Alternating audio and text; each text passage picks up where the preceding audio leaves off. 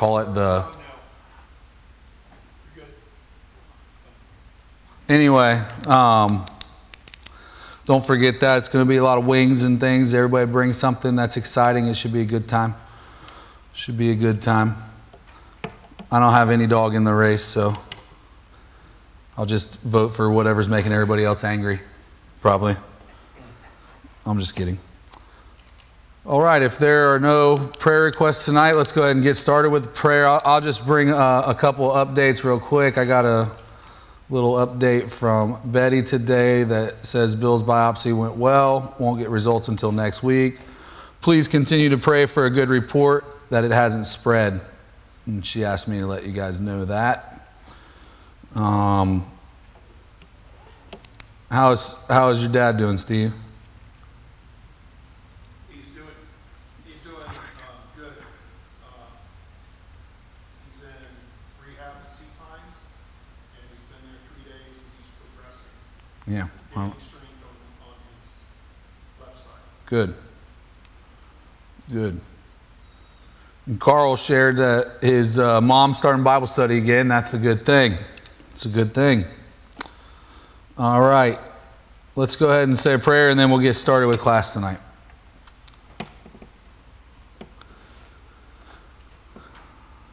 God, we thank you for this time that we can just come to you and cast our cares and our burdens on you, Lord. And Father, every day is a new day, and sometimes we're on top of the hill and everything's going well for us, and sometimes we're in the valley and things are tough.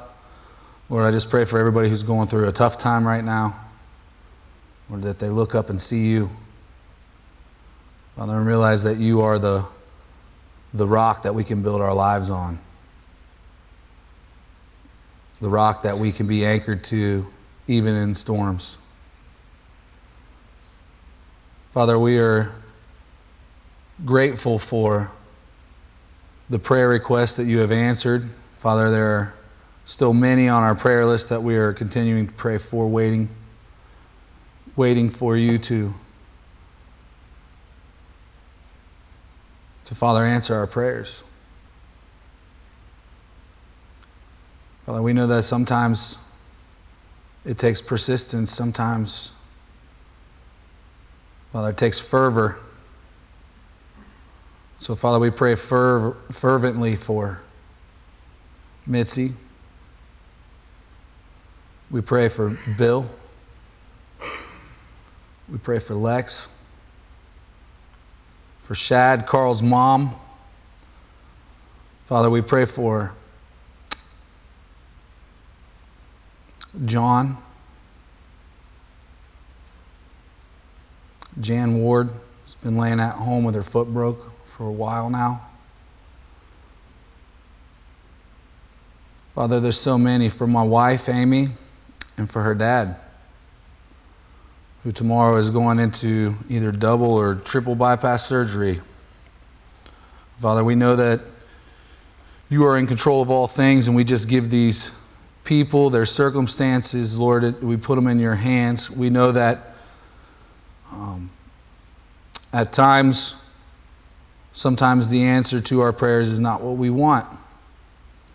But God, we're grateful that you are willing to listen, and we're grateful that we know that just like Daniel, as our heart goes out to you, Lord, things are already happening.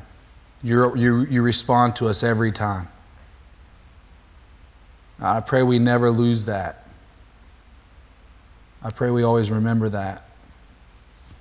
In the good times, in the bad times, in the times where prayer is answered in beautiful ways, and in times where we don't get what we want. Father, we are again grateful for your love. We're grateful for your compassion.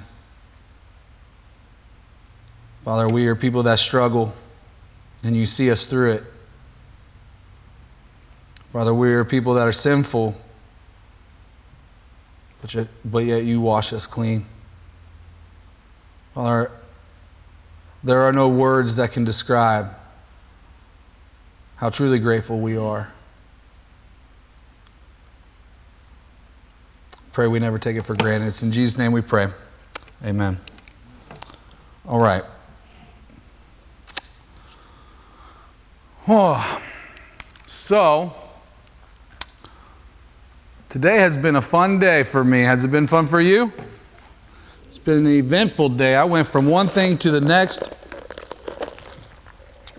Barely got everything I needed to get done today. It's one of those days. Lots of surprises, lots of unexpected things that happened today.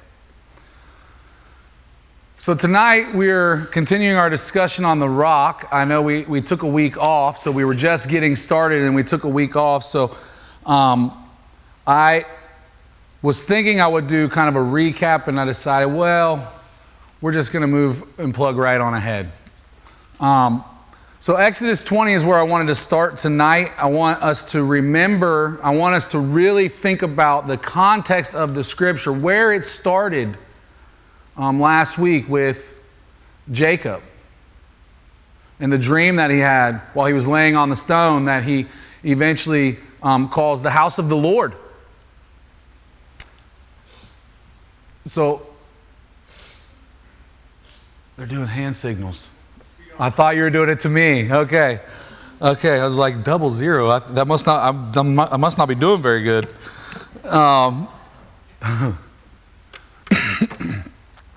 But I want us to see the rich context. Today we're kind of going to zoom in on something a little bit.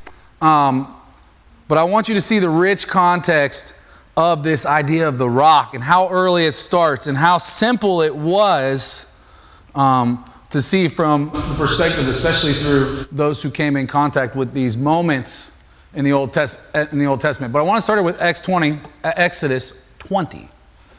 Starting in verse 24 says, "An altar of earth you shall make for me, and sacrifice on it your burnt offerings and your peace offerings, your sheep and your oxen. And every place where I cause my name to be remembered, I will come to you and bless you. If you make me an altar of stone, you shall not build it of the hewn stone. For if you wield your tool on it, you profane it. And you shall not go up by the steps to my altar, that your nakedness be not exposed on it." So I threw that last part in because I want you to understand that God is asking for an altar that is reachable, that is not exalted, that does not exalt the person that is bringing the offering to it. And in that way, he also says, does not expose the person based on what they're dressed in. But I also want to focus on this idea of the hewn stone. What is a hewn stone? It's in the next part, right? Go ahead, Chuck. One that you've shaped. One that you've shaped. With a tool, a chisel and a hammer usually. Okay. So this hewn stone that goes into the altar is shaped with a tool. Not to be shaped. I thought you said shaped. I was going to say, I thought the second part of... Right. So, again, this stone is just one that you would... Yeah, you just pick it up off the ground, right? It's really simple. It's just a stone that's been sat out there and just so happens to be what you're looking for to create the altar. But it's not something that you have created yourself. Right? It's an important concept because I want you to see that right from the beginning, he is talking about something very specific. And one of the huge advantages that we have in the time frame that we live in is we can see things in rich context.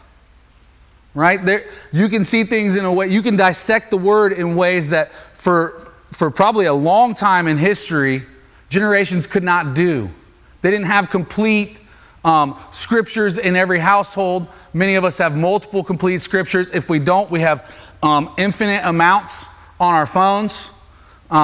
So we have this opportunity, and then you have the tools and the systems in place now to where you can really open this up and see it in a real concise way. And in some ways, it's as simple as a concordance, but in another way, you can see it all the way from the New Testament, all the way back to the very beginnings of the Old Testament. And there's something about this rock. for some reason, right at the beginning, when God's talking about making him an altar for sacrifice, there's something about this rock that he wants to be very specific. And that specific thing is, he doesn't want you to really touch it. Put it in place. Pick it out of the stones that are laying around you. Put it in place. Okay? So, this is going to be weird. But I wanted to go right to Daniel only because we've been going through Daniel. So this is way out of order. I like to try to kind of keep things in order. But I want you to see this is Nebuchadnezzar's dream. And I want you to see the specific thing he says about that stone that was going to destroy the statue.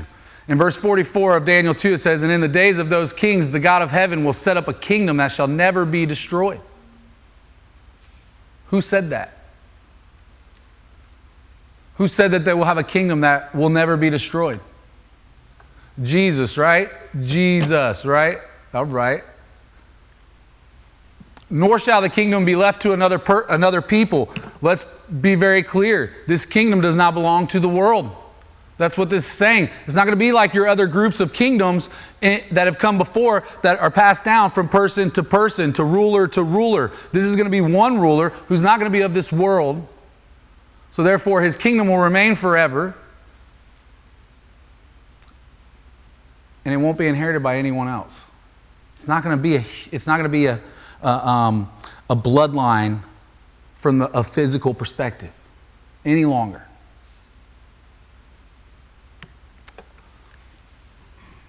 And then it says this: "It shall break in pieces all the kingdoms and bring them to an end, and it shall destroy, and it shall stand forever, just as you saw that a stone was cut from a mountain by no human hand." So there's a stone that's cut from the mountain by no human hand. So who cut the stone? God cut the stone.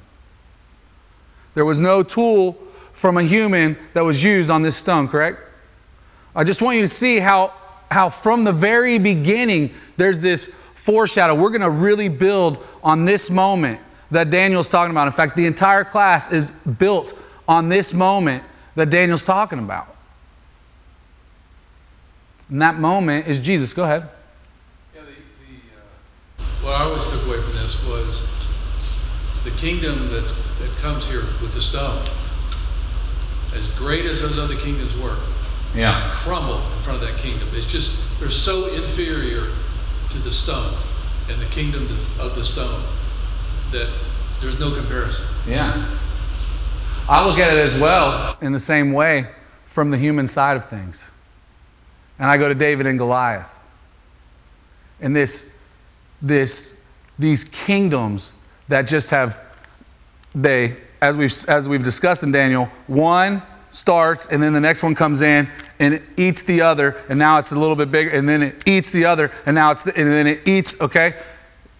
And it's just this one cycle. And in the end of the day, what he's telling Daniel over and over is, these people are going to be against you and your people and in my temple. They're going to be against it.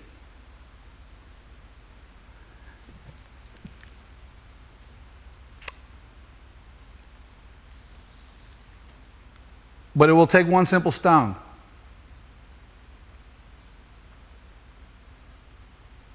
To destroy it.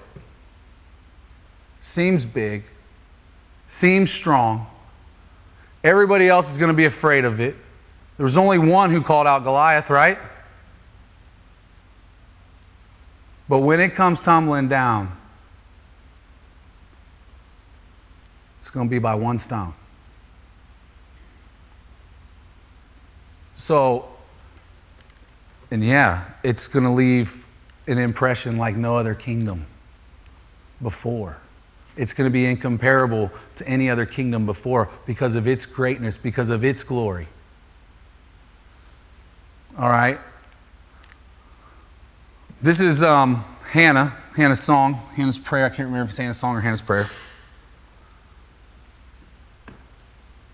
And it says this, 1 Samuel 2, verse 2, "There is none holy like the Lord, for there is none besides you. There is no rock like our God." Many songs have been made on that statement. And then it says this, "Talk no more so very proudly. Let not arrogance come from your mouth. For the Lord is a God of knowledge, and by him actions are weighed. So again, I just want you to see clearly in the context of Scripture that this rock, it's God. It's God. Anybody got anything they want to add to that? No? All right, now we're going to have some fun. Judges 6. Gideon. Okay? This is right before Gideon really steps out and becomes the man of God. This is before he destroys the altar of Baal. This is before he destroys the Asherah pole. And, well, let's read it, I guess. Angel of the Lord comes to him. In verse 19 it says, so Gideon, chapter 6, went into the house and prepared a young goat and unleavened cakes from an ephah of flour.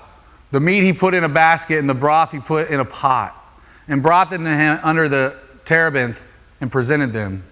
And the angel of God said to him, take the meat and the unleavened cakes and put them on this rock and pour the broth over them. And he did so. Then the angel of the Lord reached out the tip of the staff that was in his hand and touched the meat and the unleavened cakes. And fire sprang up from the rock and consumed the meat and the unleavened cakes. And the angel of the Lord vanished from his sight. So here's Gideon. This is, again, to me, this is the moment that sets Gideon on his path. Now, who's the rock? Jesus. Yeah. What consumes the meat? Where does the fire come from? Does it come from the angel of the Lord? It comes from the rock. It comes from the rock. All right. Let's do one more. Go ahead. Consumes the meat and the unleavened cakes. The meat is us. Us and him. Unleavened cakes, our sin. Okay. Talks about unleavened bread. Yeah, for the communion. Talks in the New Testament. I just listened to a message from Nehemiah, and he talked about that. So he showed that picture of Christ, us being in Christ and Christ in us. Yeah. And that's what that is. So Yeah. We got to meet there. Meat's So I want like, to share that. meat's like tough. After it's been cooked too much, meat's tough. And it's hard to chew, you know. You can't really chew with the Word of God. It's been cooked and cooked and cooked and cooked and broken up and reassembled. And after it's been broken up and reassembled so many times, the wisdom of God is revealed. And that meat is like nothing can destroy it. Okay. Anybody else? All right. Let's go to another one. It's also in Judges. This is Samson's birth. This is actually the announcement of Samson's birth. Okay? Now, this is, I put this on here, one, because I think there is a debate. And I think when you look at it from this perspective, you might see something maybe even a little bit different. But the debate is, who is the angel of the Lord? And there are many different theories. Probably one of the most popular theories is that the angel of the Lord is actually Jesus in the Old Testament, but it wasn't his time to be revealed as Jesus, the Son of God, the Messiah. And so therefore he's in the Old Testament, the angel of the Lord. And this is one of the specific passages where people go to make that argument. Now, my argument has always been Hebrews 1, Jesus was never an angel. But I will say there's something interesting that goes on here. And when you look at it from this context, I think you just might see something a little different. So, Manoah, Samson's father, has a wife that is unnamed, and she's barren. Like many of the wives in the Old Testament that were people in God's bloodline. She gets told by the angel of the Lord she's going to have a son, that this son is going to be a Nazirite from the womb, that she's never to cut his hair, that she shouldn't even drink while she's pregnant because he's a Nazirite from the womb and he's not allowed to drink as a person. And if he does this, God's going to use him in a mighty way against the Philistines. The problem is Manoah's not there, so they pray and the angel of the Lord comes back. And Manoah's not there again, so his wife runs and gets him, and they come back, and then they have this conversation. Manoah said to the angel of the Lord, "Please let us detain you and prepare a young goat for you." And the angel of the Lord said to Manoah, "If you detain me, I will not eat of your food." So in other words, you can't stop me. You can't force me. But if you prepare a burnt offering, then offer it to the Lord. Then offer it to the Lord. So hear what he says in his own words first. And then it says this, "For Manoah did not know that he was the angel of the Lord. And Manoah said to the angel of the Lord, 'What is your name? So that when your words come true, we may honor you.'" Now, one of the things I want you to see is Samson's father is a good man. He actually has his own altar, which he's about to put a sacrifice on. And he wants to know who this is he's talking to so that he can remember him and honor his name going forward. And the angel of the Lord said to him, "Why do you ask my name? Seeing it is wonderful." Now you think of some of the prophecies that are involved in some of the names of Jesus, and you have Wonderful Counselor, Prince of Peace, Mighty God. And so people see that and they say, he's having an experience with Jesus. But then it says this. So Manoah took the young goat with the grain offering and offered it on the rock of the Lord. So before we go any further, my question really is, where do you see Jesus?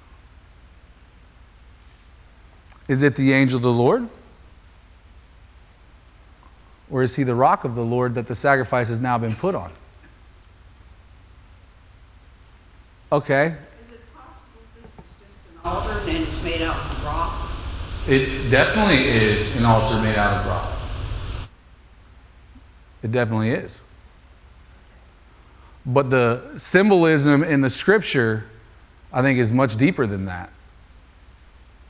Is there significance in the fact that he uses the word "thee" instead of "an angel" or "a angel"? Is there a significance in the versus... So, first of all, the title, "The Angel of the Lord," is a specific angel. Okay, it's a specific, we can at least say it from this way, it's a specific character of spiritual emphasis in the Old Testament. There's no doubt about that. All right? But what I want you to see is this. Don't forget that these altars are made of what? Uncut stones. Stones not made and cut by human hands. The same stones, if you will, that represent who, according to Nebuchadnezzar's dream and interpretation by Daniel? Jesus. Jesus. Listen, the altar is the foreshadow of Jesus. You can't, when you start, all right, we're going to get further on that. But what I want you to see is this. I want you to see that this, well, let's finish the reading. To the one who works wonders, the rock of the Lord, to the one who works wonders. And Manoah and his wife were watching. And when the flame went up toward heaven from the, where'd the flame come from? Yeah, it came from the altar, or maybe earlier in the verse, the rock of the Lord. Okay. Well, why is that significant?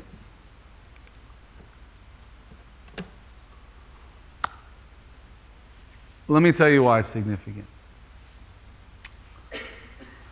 Because Jesus is the rock. He's not just the rock. He's the cornerstone. He is the thing that everything from beginning to end of Scripture and time is built around. And you're either building upon and part of the rock, or you're not. Or you're not. That's as clear as can be in the Scriptures. Now, this is probably one of the most significant Scriptures that you will find pertaining to and prophesying about Jesus in the Old Testament. Right here, this one. Right here. Who said this? David said this. Right? King David said this. That's pretty early into Israel's history, is it not? As a kingdom, how early is that? That's your second king. Pretty early into the kingdom that this is being announced. That there is going to come salvation, and that salvation is going to come from the stone that the builders rejected that has become the cornerstone. Now, in a quarry, when you're digging out the rock, and you might have certain methods to where you're breaking a giant rock into pieces and it's falling into these pieces. And then as the builder, you're coming out and you're looking at the rock and the ones that you think you can use and that you're going to work with and you're going to tool, they go in the pile that you accept. But the ones you reject, you're thrown into the other pile. So if you start looking at it from that perspective, you can see that from the very beginning, from the first description of the altar to Daniel and Nebuchadnezzar's dream, through all the scriptures we've read that are, yes, they're just rocks. I get it. They're just rocks, just like an idol is just a piece of wood or a fabricated piece of gold or whatever you want to say. But the context of the Scripture is telling you something very different, and actually I think it's something very profound and deep once you see it. My argument is not that the angel of the Lord is Jesus or not, to be honest, but when I look at it, I see that the rock was Jesus in that, which makes the angel of the Lord not Jesus. It was the rock that consumed the offering, not the angel of the Lord.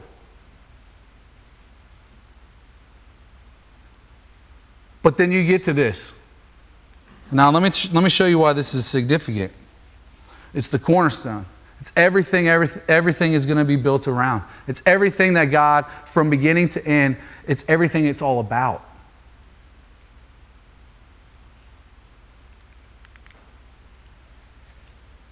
Isaiah said it. Right? Therefore, thus says the Lord God, behold, I am the one who has laid as a foundation in Zion.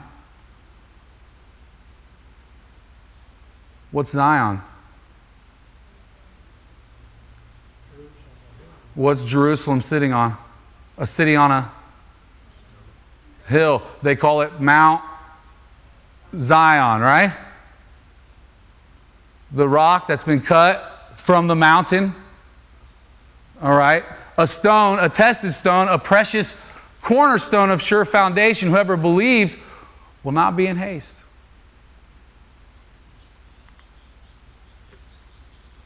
Matthew 21, Jesus himself, he says this. Jesus said to them, have you never read in the scriptures, the stone the builders rejected has become the cornerstone? This is what the Lord's doing, and it is marvelous in our eyes. Jesus himself is saying, hey, what David told you all them years ago is what you're seeing right now standing in front of you. That rock that was rejected by the builders, that's me. That's me.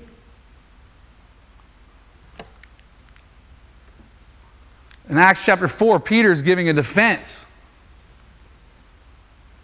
And you know what they've accused him of? Well, he's healed somebody. And they're having the argument over where he's getting the power from. Sounds familiar, doesn't it? Did that to Jesus too. Well, he's essentially on trial with John. And this is what he says, let it be known to all of you and to all the people of Israel that by the name of Jesus Christ of Nazareth, whom you crucified, whom God raised from the dead, by him this man is standing before you well.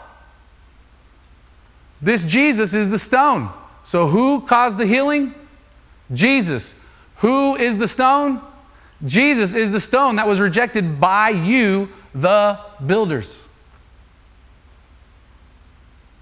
which has become the cornerstone.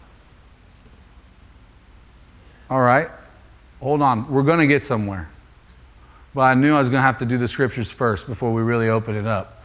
And then Peter also, I wanted to show you the bottom part just to see. He didn't just talk about it. He didn't just proclaim it. But when he sat down to write, he made sure it was in there too. Now look what he says, because this is where it starts to get really deep to me. This is where it starts, where you start to see the symbolism when you realize it's not just symbolism. It's something spiritual that's going on. Okay? Something spiritual about this rock. It is a spiritual rock. 1 Peter 2 says, verse 4, as you come to him, a living stone rejected by men, but in the sight of God, chosen and precious. You yourselves, the living stones, are being built up to a spiritual house, to be a holy priesthood, to offer spiritual sacrifices acceptable to God through Jesus Christ. And then he repeats the scripture. All right, one more. And then we'll go back and we'll take our time for a minute. Christians, correct? The first one is Jesus. She asked about the living stones. What? What? About the living stones. The living stones are us. Of course. Of course. You yourselves like living stones. Don't miss it though. The first one is not us. The first one is Jesus. The second one is us. The first living stone rejected by men, but in the sight of God, chosen and precious. That's the exact scripture. Look down there. Chosen and precious. That's Jesus. And then likewise, just like he was a living stone, we are to be living stones, right? Living stones for what? For a spiritual house. We're a brick in the house of God. That's what it's saying. We're a brick in the house of God. But we're not just bricks. Now we're a holy priesthood, and every single one of us is a priest. Every single one of us, if you will, is a minister of God. We are all ambassadors for Christ. And then we talked about this as well. And I want you to see how, again, the scriptures just keep coming back and circling around the things that we've been talking about. But we talked about this. Romans 12. This is your spiritual act of worship. Right? Do you see that? Spiritual sacrifices. We're not called to come over here and sacrifice animals. We're called to come and lay our lives down to who? So when you put yourself on the altar is Jesus.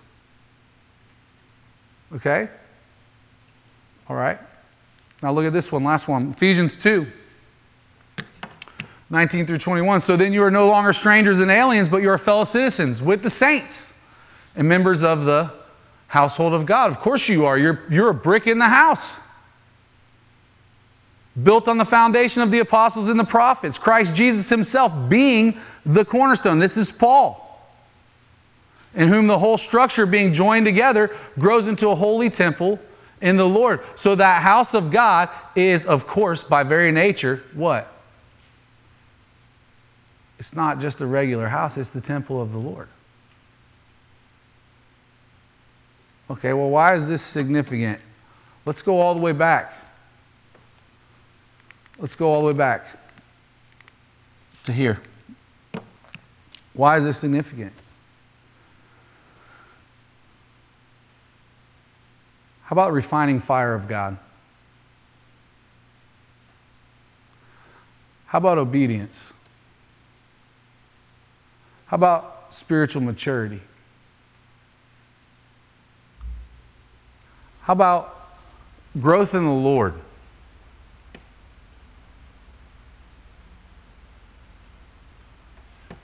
If you make a brick, is it only made of stone?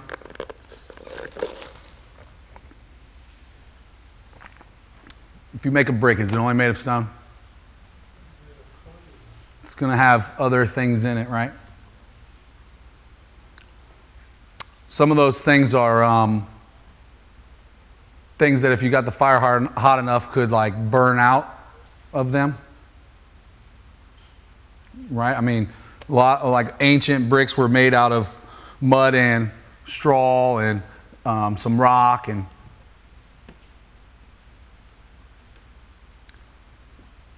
when does spiritual growth come?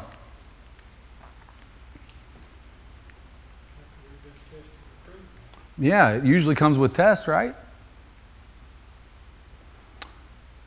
When does refinement come? All the impurities of the fire is removed. Yeah. And where does the fire come from? Yeah. It comes from the rock. It comes when we are willing ourselves to surrender to God. It's what the Old Testament has been pointing to the whole time. With the altar, with the sacrifice, Jesus being the Lamb of God.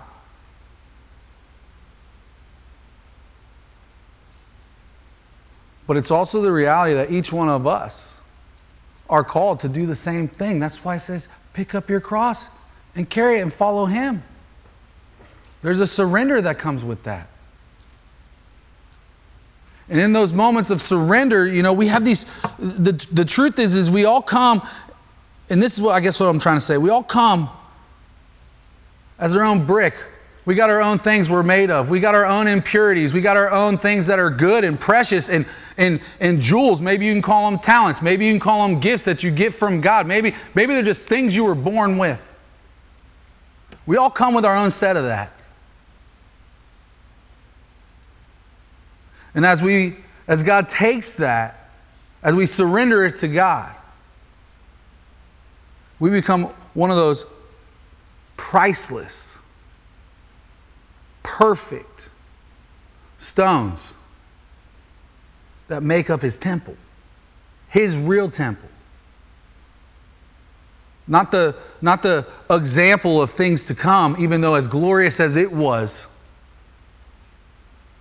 and as precious as it was, and as holy as it was, because God's Spirit did dwell in it, is nothing like what it will be. But in order to get there, in order to get to that place to where God can use us to our fullest, we have to go through times of refinement. We have to go through times of sacrifice. Spiritual sacrifice.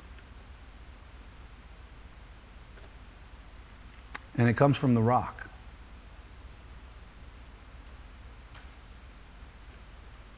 What do you think? Am I crazy? I had one more scripture.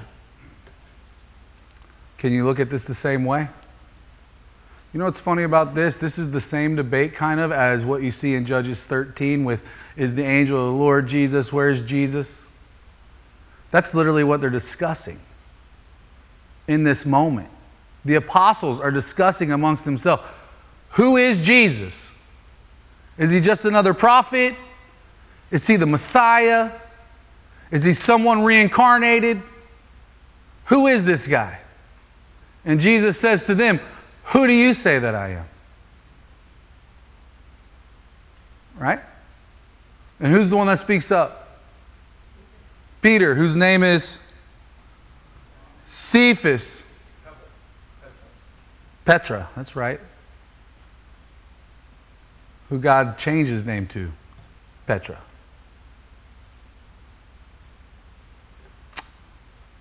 So we got a little pebble that makes a confession of faith to Jesus. And he says, you are the Christ, the Son of the living God. You're the Messiah. You're the cornerstone. He's the one who proclaimed it, not just once while under trial, but wrote about it in his book, wrote about it in his letter.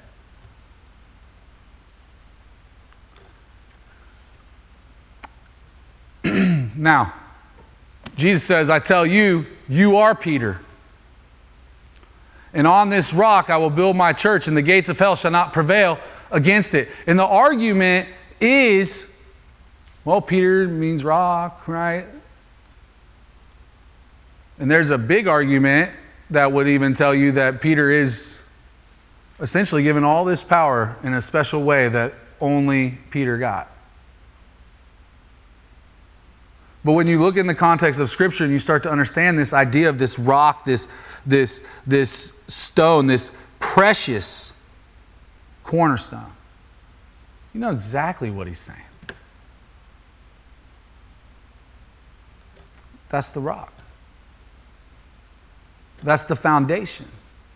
That's the mystery of the universe. Who is Jesus?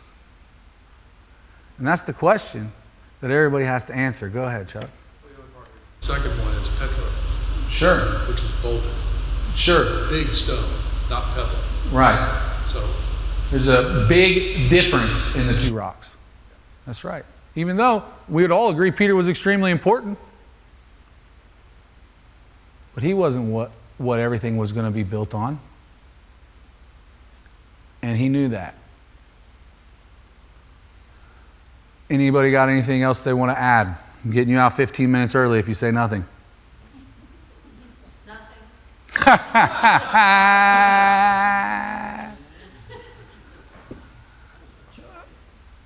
Let me add one more thing. Let me add one more thing that I think is interesting as well. Just real quick. You know, when you really start looking at it from a holy and sanctified and a divine plan that starts from before creation, just like John says with the Word and Jesus. Then you think also about, and I skipped this on purpose because this could lead us on a whole different direction tonight than I wanted to go, but I do want to bring it up right now. The high priest's apparel.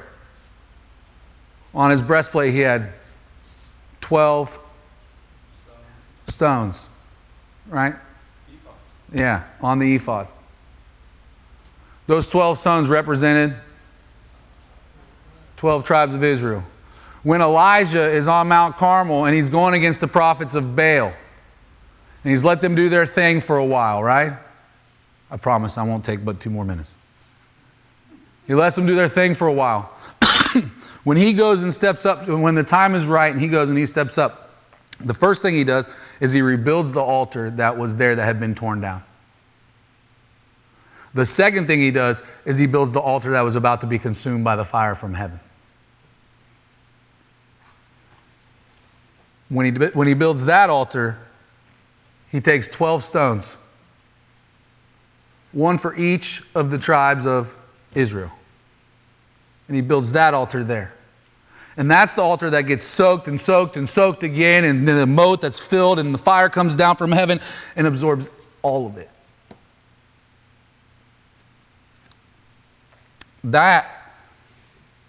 Those 12 stones are part of the household of God. It's all through the context of Scripture. Just like it was necessary with the 12 tribes and the kingdom and the divided kingdom and the falling away and everything that comes with it and the Gentiles being accepted. All of this comes from, and I want to say this as clear as possible, one simple stone. And everybody else in all of that history is just part of what makes up that house that everything is built on, that everything is connected by. It's actually a very beautiful message. And when you consider Israel's tribes and how amazing they were at following God, it's a very hopeful message because they weren't that great at it. But they're still part of the house of God. Okay? All right.